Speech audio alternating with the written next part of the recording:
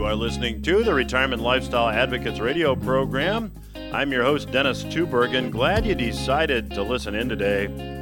Hey, joining me on today's program in segments 2 and 3 is returning guest expert, Mr. Michael Pento.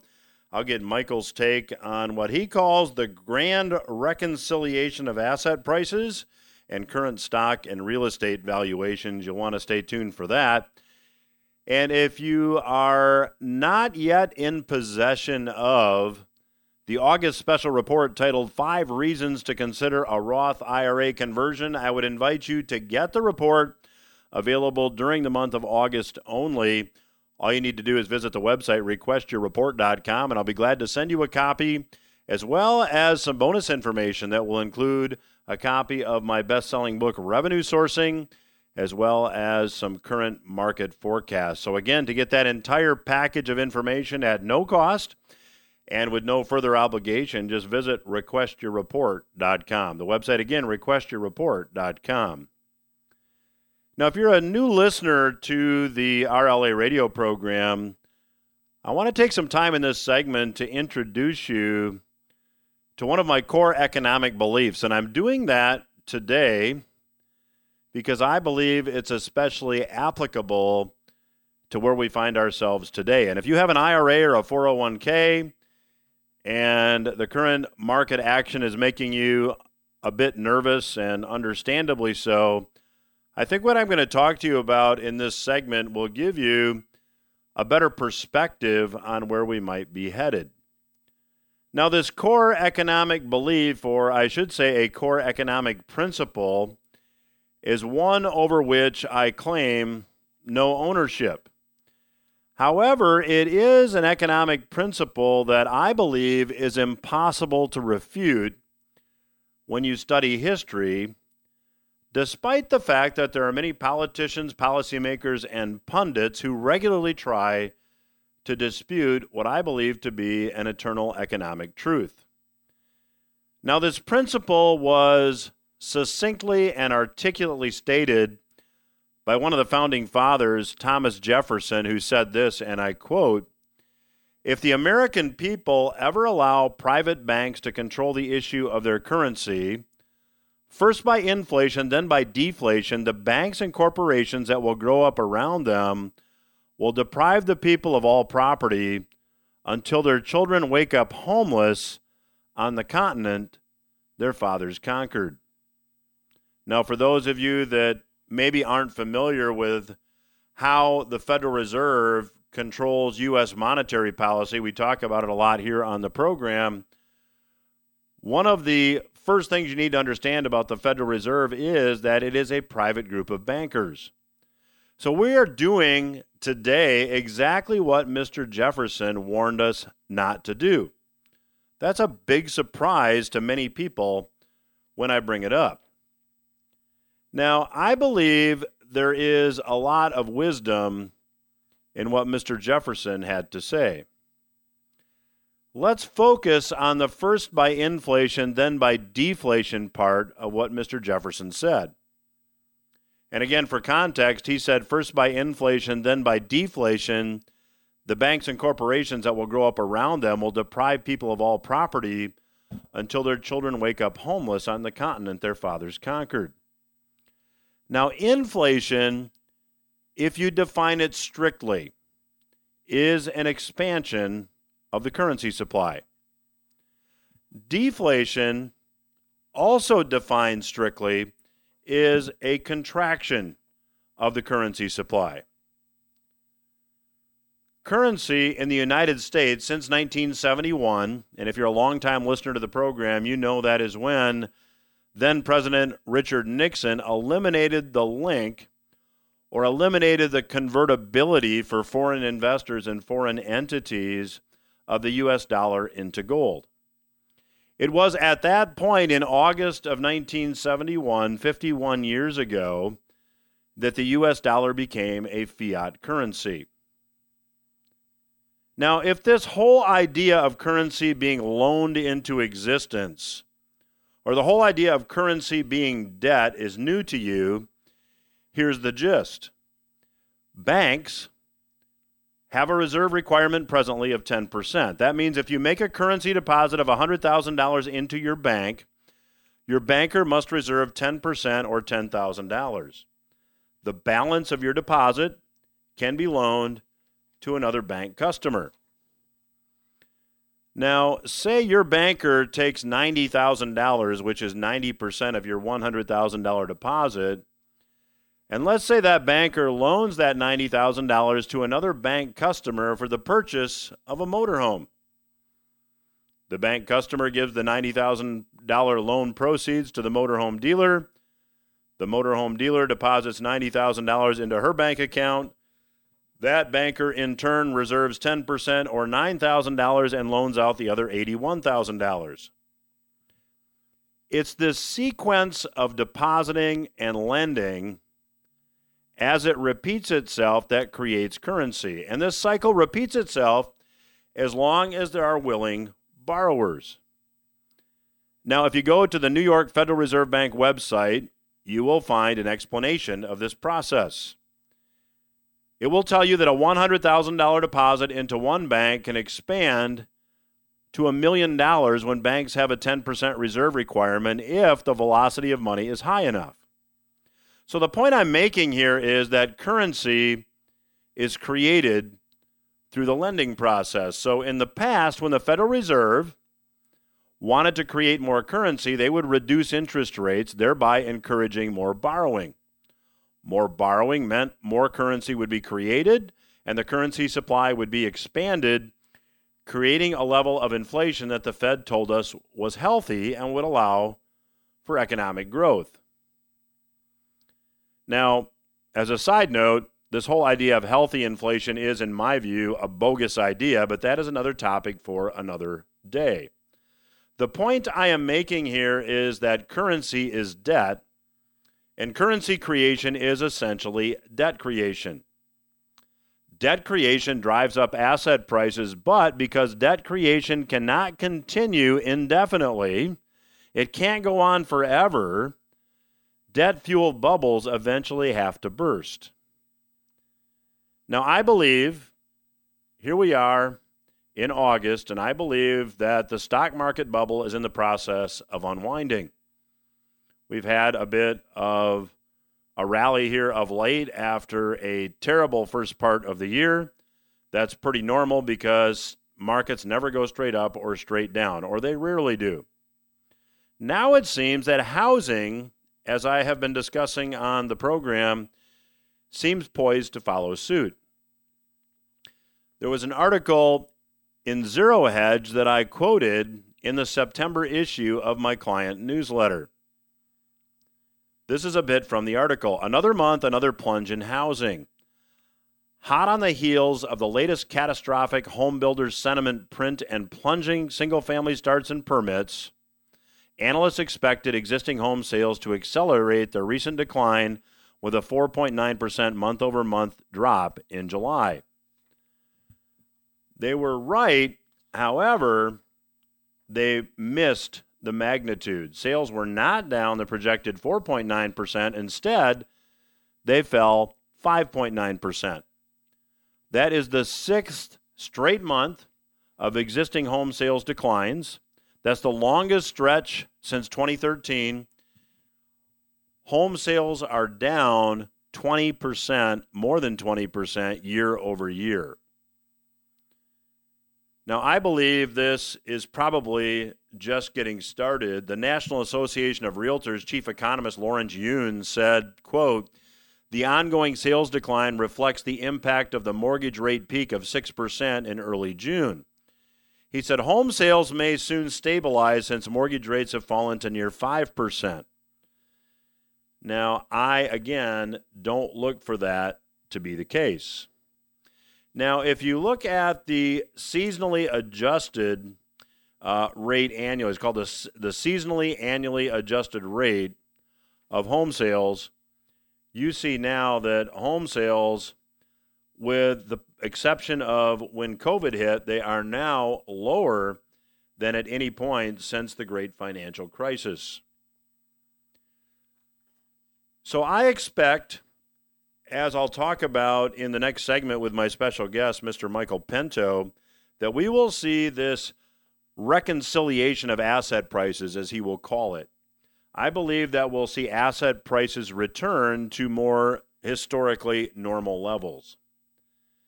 As they do, your IRA and 401k may be affected. So I would encourage you to get my special packet of information this month, the report, 5 Reasons to Consider a Roth IRA Conversion Now, as well as the economic forecasts, as well as a couple copies of my best-selling book, one being Revenue Sourcing, are all available by visiting requestyourreport.com. Visit the website requestyourreport.com, and I'll be glad to get you this complimentary box of information. I'll be back after these words.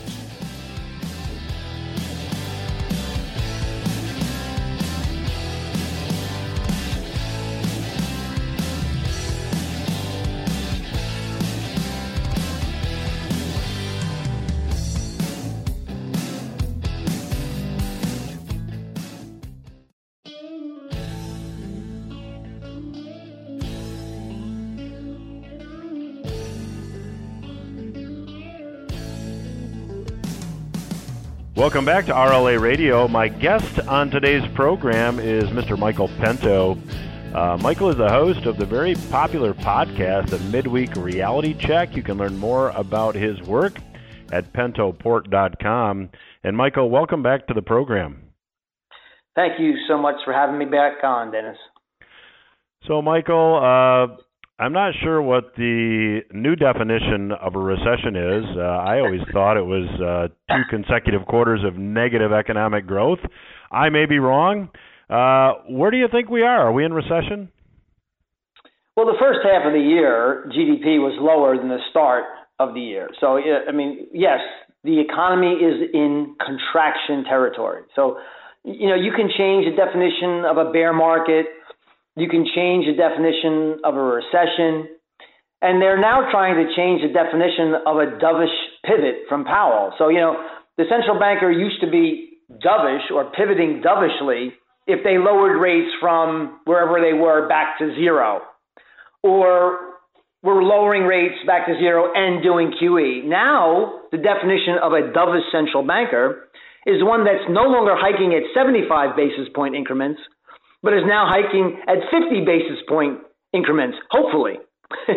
So, I mean, that is not a dovish central bank. We have over 80 global central bankers now hiking interest rates into a global recession. Now, you can define that any way you like, but those are the facts, and they're not pretty. So Michael, when you look at the economy, here we have an economy that is in recession. We have inflation that is still raging. This just looks like it's going to be a hard landing and going to be ugly, and there's no way out of it. What's your take?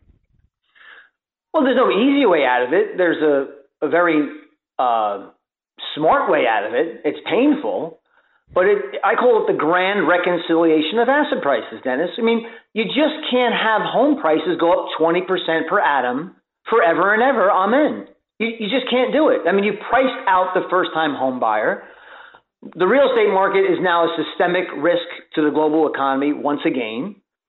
What you need to do is have asset prices come back to some form of reconciliation. The total market cap of equities was 210% of GDP in January of this year. You had some $14 trillion of negative sign foreign debt around the world. So negative interest rates, 14 trillion at its peak. Now those rates have come down, but you have an unbelievable, an epic triumvirate of asset bubbles: stocks, bonds, and real estate, all existing concurrently. And what you need to do is have the Central Bank of the United States, regardless of what happens, bring the Fed funds rate above the rate of inflation. Now, don't get me wrong, I believe inflation has peaked. I think it's coming down, but it's coming down from 9.1% down to, what I think probably will be mid-single digits by the end of the year. So the Fed has to have the bravery I wouldn't call it temerity because it's not foolish bravery. It's just bravery to do the right thing. Bring interest rates to 3.5% at the minimum. Leave them there for the next few years, regardless of what happens to asset prices. And then let's reconcile this economy and have a real economy, not one, Dennis, that is clinging to every word from Jerome Powell. I mean, we don't do any discount of cash flow analysis anymore. We don't look at the economy anymore. We're looking at what Jerome Powell, one unelected official, is going to do. Because if he's dovish and he's cutting rates, then we just have stagflation forever. If he's raising rates to in a real sense, above the rate of inflation, we're going to have a deflationary depression. But that's because of what they did, not anything that we did. It's because we've given central bankers plenary power to run our economy, and it's a disgrace. Michael, you mentioned deflationary depression, though that's obviously a very ominous combination of words when you describe where we might be headed. But is that, in your view, the inevitable outcome here? Well, that would be. It's not inevitable in the short term. It all depends on the central bank. Like I said, right now, look what the data was today. We had a flash U.S. services PMI at 44.1. Now, that was a 27-month low. And I want to remind you, Dennis, that the Fed started hiking rates from 0 in March of this year. They're going to go from 0% to 3.3% on the effective Fed funds rate by the end of this year. And monetary policy works with a lag. So the rate hikes that have occurred in March really aren't going to start taking effect until September. We're not even there yet. So we have a global recession, and the effect of central bank tightening hasn't really even started yet. And you add to that the fact that we have $95 billion a month of burning of base money supply starting in the next few weeks. So, yeah, deflationary depression is painful, but absolutely necessary in the short term, because if they don't do the right thing, if the Federal Reserve and the rest of the central bankers in the important economies, I'm talking about Europe, Japan, the United States, and China, if they don't do the right thing, and clearly they're not doing the right thing in Japan, and clearly they're not doing the right thing in China. But I have my doubts as if China can actually save the world like they did in 2008. So they're not as important as they used to be. Their population growth, their labor force growth is shrinking. They have very little productivity. Their housing market is a disaster. So don't look for China to save the world this time. The central bankers around the world have to engender, as best they can, a reconciliation of asset prices, no matter what the consequences are in the short term. Because if they don't, we're going to be left with intractable stagflation, which, by the way, as you probably were alluding to, eventually will lead to that deflationary depression, because you cannot have interest rates, long duration bonds rise inexorably and have a nice outcome for the stock market or the economy. So, Michael, I certainly hear what you're saying and agree with you. And when it comes to the Fed doing the right thing and hanging in there, is it realistic to expect that Jerome Powell is going to say, yeah, the economy's contracting, we are in this severe recession, but it's necessary, we just need to suck it up and get through it, and things will be better on the other side? I mean, is that something Powell's really going to say? He will say it. He's saying it now. I mean, that's out of his own mouth. He just says, it might be a soft landing. It might not be a soft landing, but we have to fight inflation. We have to bring inflation down to 2%. 8.5% is much higher than 2%. It's over four times higher than the Fed's asinine target of 2%. I mean, as to why a central banker put in charge of making sure your purchasing power is maintained, in other words, they should be charged with 0% inflation, but somehow it's 2%. It's over 4 times that level. So will he continue to fight inflation? Yeah, I think he will until the credit markets freeze. And in other words, until commercial paper can't be floated, until you cannot float a junk bond, until the repo market comes under stress despite their overnight facility that they have.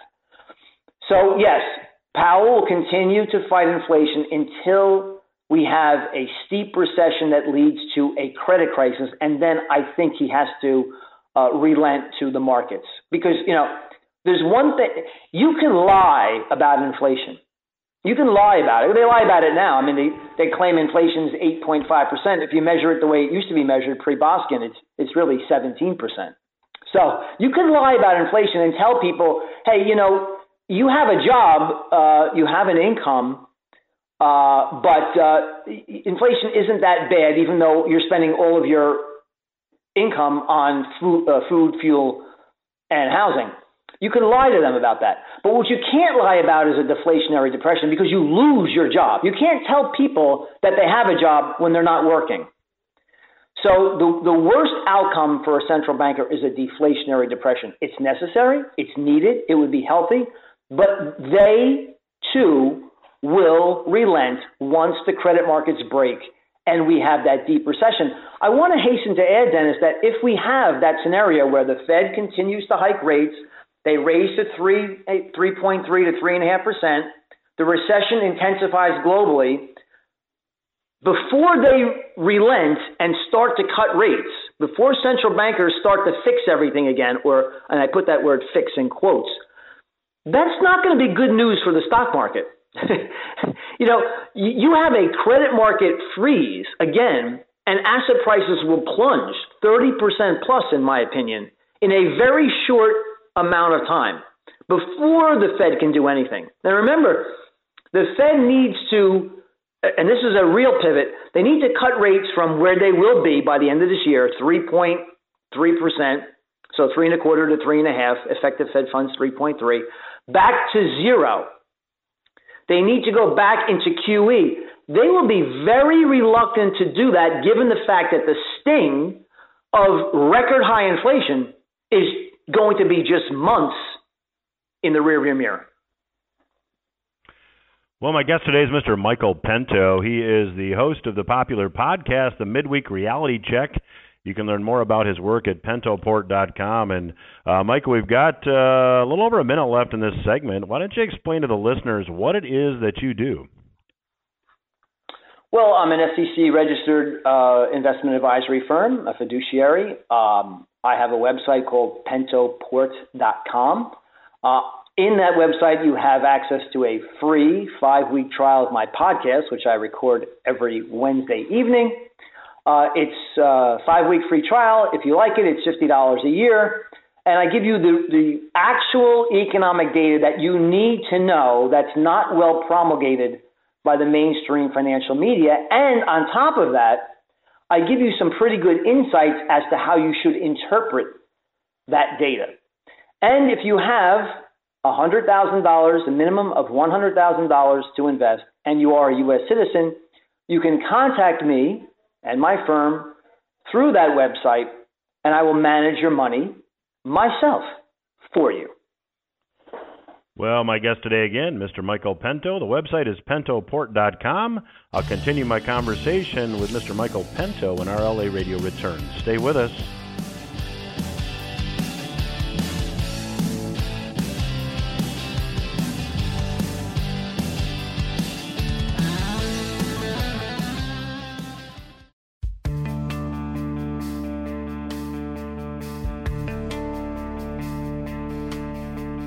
I am Dennis Tuberg, and you are listening to RLA Radio. My guest today is Mr. Michael Pento. If you're just joining me, Michael hosts the very popular podcast, The Midweek Reality Check, and you can learn more about his work and the podcast at pentoport.com.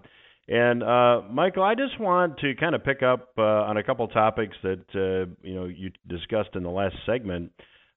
You mentioned that at some point the credit markets will break and the Fed will be forced to step in and fix them.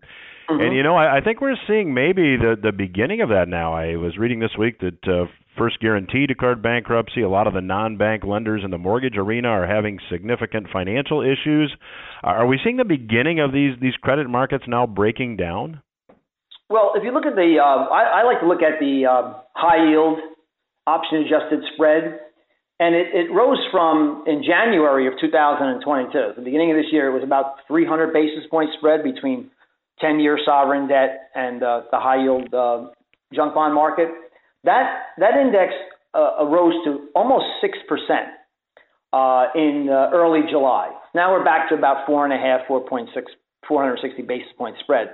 But that spread is starting to unravel. And that just what that means is that what you're seeing in the credit markets is people are rushing to U.S. sovereign debt, bringing yields lower, I'm saying in relative terms, relative to the riskiest corporate debt, high yield and junk bonds. And that's just showing that people are starting to get very fearful of defaults in the credit markets. And so if you follow, this is one of the things I follow. Also, part of my 20-point model is the spread between the 10-year note, sovereign U.S. debt, and the 2-year note. That's been inverted for quite some time now, and it actually went to an inversion of 50 basis points not too long ago. That's the steepest inversion we've had since the early 80s, and we still are inverted today by about 25, 30 basis points. So a recession is here. A recession in a more intense variety is coming. And I think the first part of 2023 is going to bring an exacerbation of that freezing or that stress in the credit markets, which will eventually lead to a genuine Powell pivot. As I talked about in segment one, a Powell pivot is when the Fed cuts rates significantly, like they did in the year 2000. They had to cut rates by 525 basis points. They did it again in 2008, all the way back to zero this time in 2008. They did it in 2019. They went from 2.5 down to 1.75 before COVID hit. Then they returned to zero and went to unlimited QE. Now, those examples are examples of real and genuine pivots, Dennis. A pivot is not raising rates by 50 basis points instead of 75. A pivot isn't going from $47.5 billion a month in quantitative tightening to $95 billion a month in quantitative tightening, which Powell said will last to 2 to 2.5 years in duration. That came out of his mouth in the press conference. Nobody's talking about that. 2.5 years? So that you're over $1 trillion of base money supply is supposed to be burned in 2023. You will definitely, I can't guarantee anything. I look at putting the odds of investing in my favor and in my client's favor. You are most likely going to freeze the credit markets again, and that is not good news for stocks. Like today, we have the stock market loves the fact that new home sales month over month plunged 12.5%. They love the fact that the flash S&P Global combination index, so the combination of services and manufacturing indexes, called the composite index, plunged to minus. It's below 50, 44. They love that fact. Why, Dennis? You say, why would the stock market go up?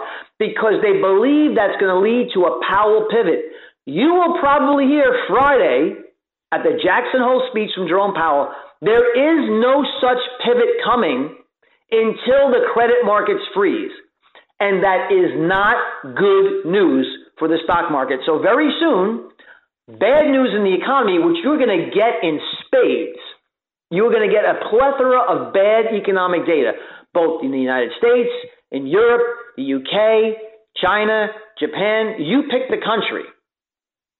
Turkey, you pick the country. You're going to get a plethora of a parade of bad economic data. That is just going to be bad news for stocks because the cavalry isn't coming. They cannot pivot, not with inflation 4 times higher than their ridiculous 2% target.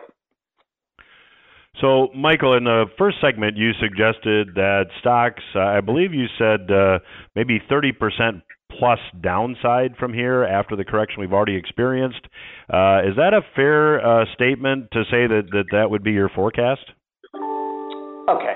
So this is a newsflash for you, Dennis. I'm not God, but I will tell you that stocks, in my opinion, and that's how I'm investing, are headed lower. I think they're headed much lower.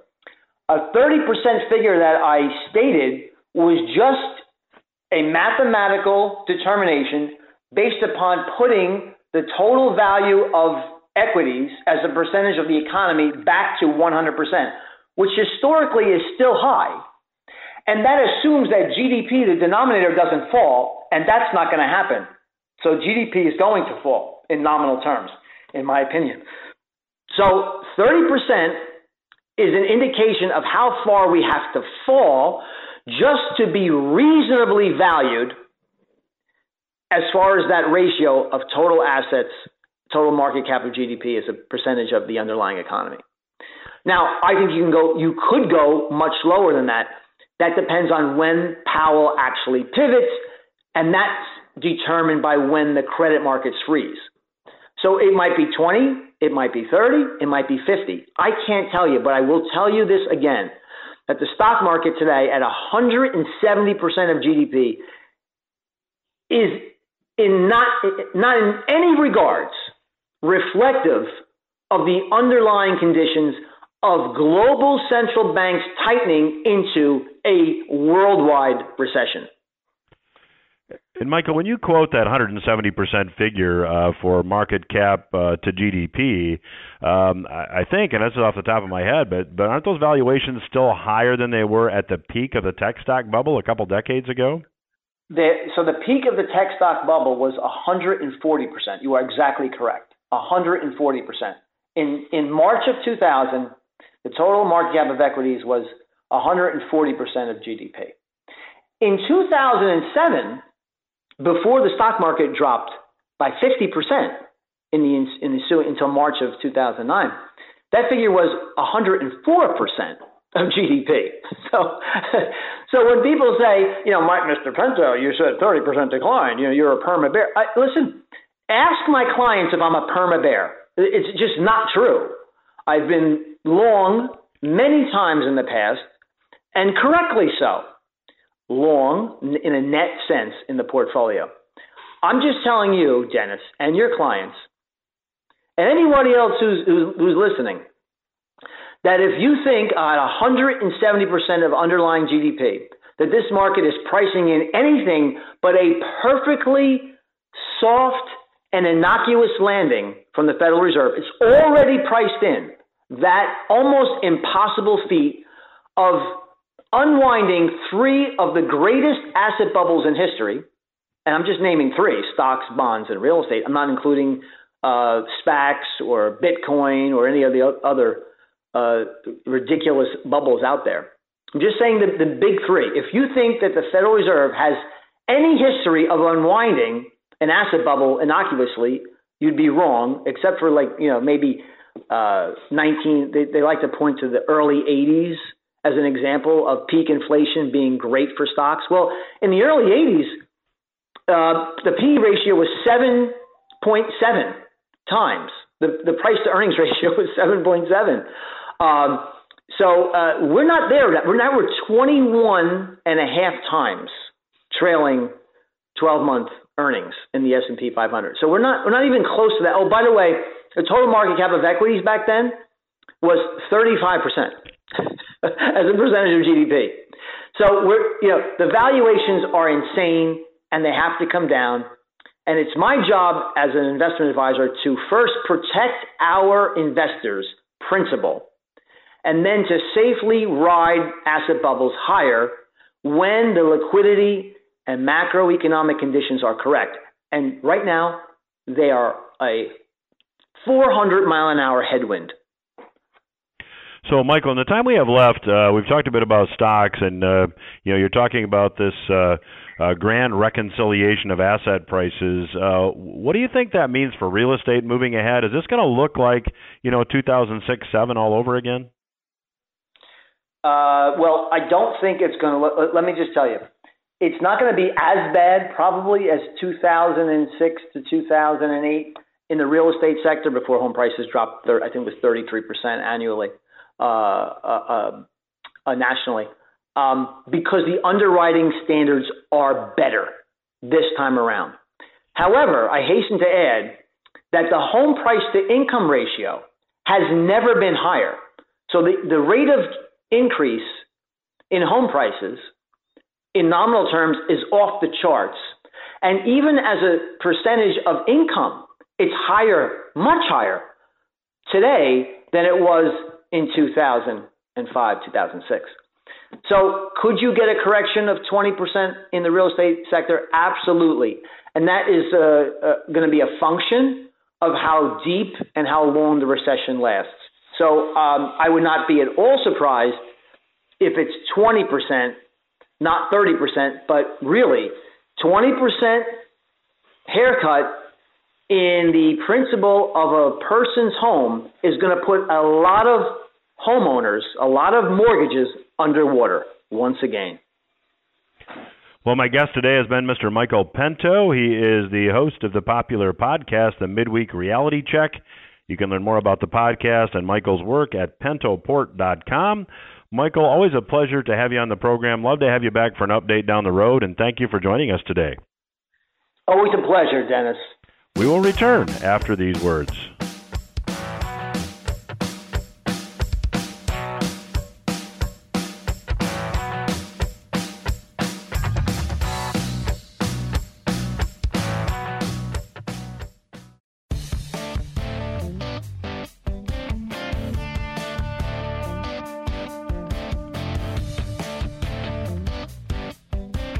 Welcome back to RLA Radio. I'm your host, Dennis Tubergen.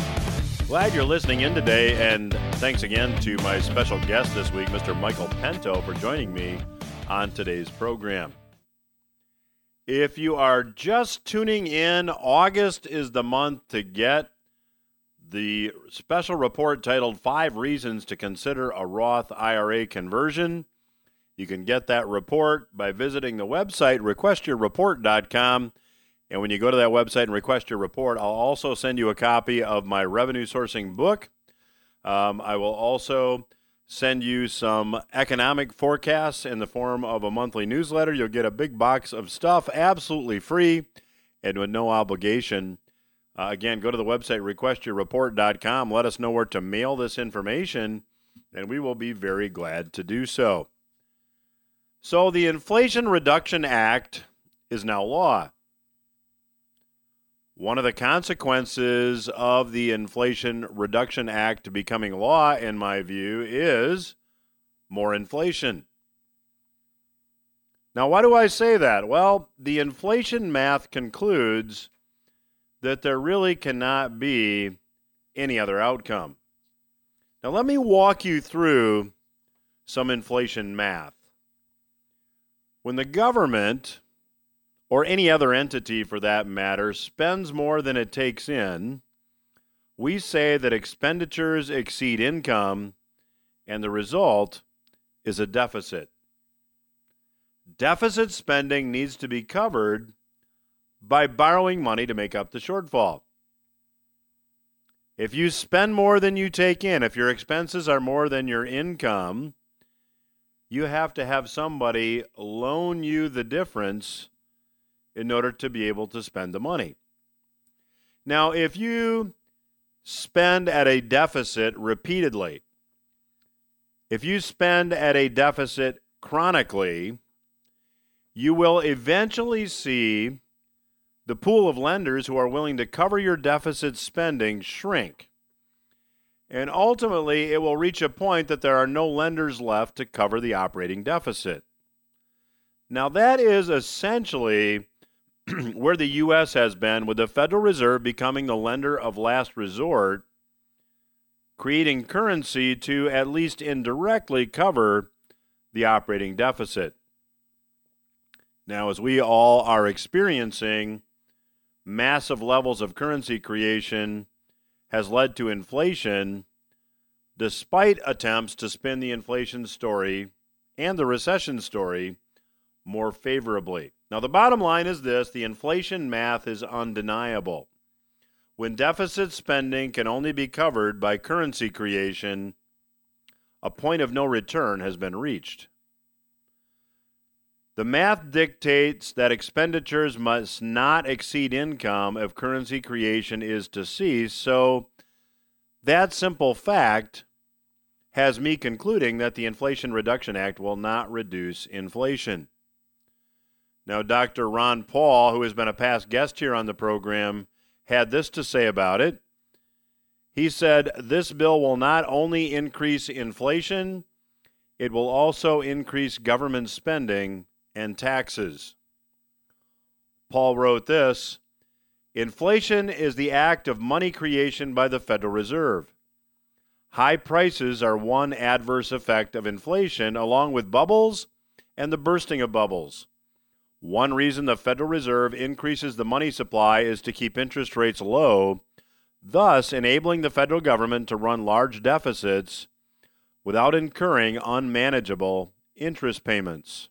Paul goes on to say, quote, "The so-called Inflation Reduction Act increases government spending. For example, the bill authorizes spending hundreds of billions of dollars on energy and fighting climate change. Much of this is subsidies for renewable energy. In other words, green corporate welfare.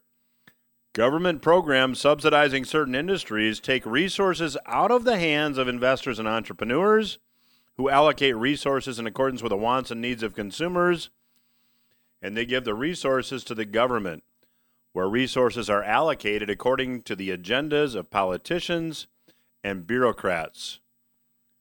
When government takes resources out of the market, it also disrupts the price system through which entrepreneurs, investors, workers, and consumers discover the true value of goods and services." Paul said green energy programs will lead to increased cronyism and waste. The bill's authors claim the legislation fights inflation by reducing the deficit via tax increases on the rich and a new 15% minimum corporate tax. Tax increases won't reduce the deficit if, as is going to be the case, Congress continues increasing spending. Paul concludes by saying there's never a good time to raise taxes, but the absolute worst time for tax increases is when, as is the case today, the economy is both suffering from price inflation and, despite the gaslighting coming from the Biden administration and its apologists, is in a recession. I certainly agree with Dr. Paul that the Inflation Reduction Act will not reduce inflation. And Paul makes another point saying that, if you increase spending and you increase taxes, that's going to increase pressure on the Federal Reserve to keep interest rates low. And if you do that, you're going to increase inflation. If Congress was serious about ending inflation, it would cut spending. That is the point that I have been making all year here on the RLA radio program. And I believe that that is the case, and that is why I believe that we won't see a big reduction in inflation as a result of this particular bill.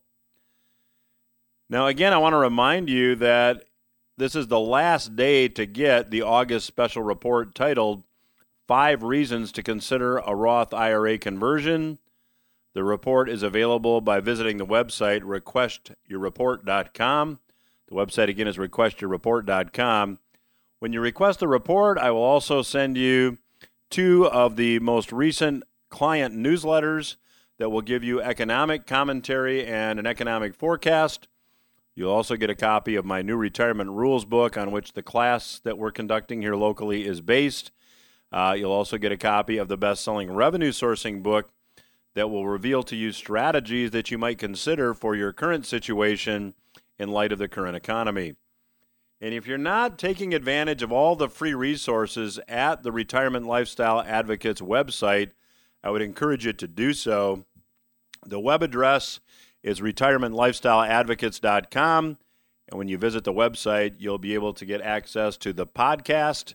You'll also be able to get access to the Monday Headline Roundup newscast that I do every Monday live, but they're recorded. They're posted there as well.